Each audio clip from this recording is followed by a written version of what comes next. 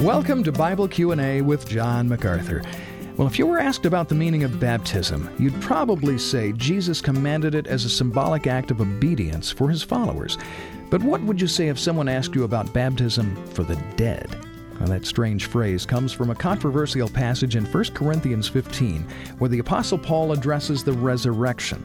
John, Bible scholars have offered many possible interpretations for that verse, but others use it to support heretical ideas.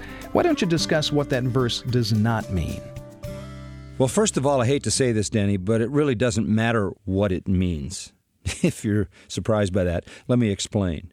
We have no idea what it means. What we do know is that the Apostle Paul, in referring to the baptism for the dead, was referring to something that the Corinthians would understand. They would understand what that meant, which means it must have been a part of some kind of pagan religion, where after someone died, a person could go through some kind of ceremonial, symbolic cleansing that could benefit the dead person.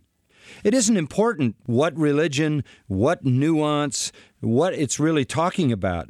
What it is intending to say is this: if there is no resurrection, if people die and that's the end of their lives, then why in the world do people believe universally in life after death and even baptize people for those who are dead?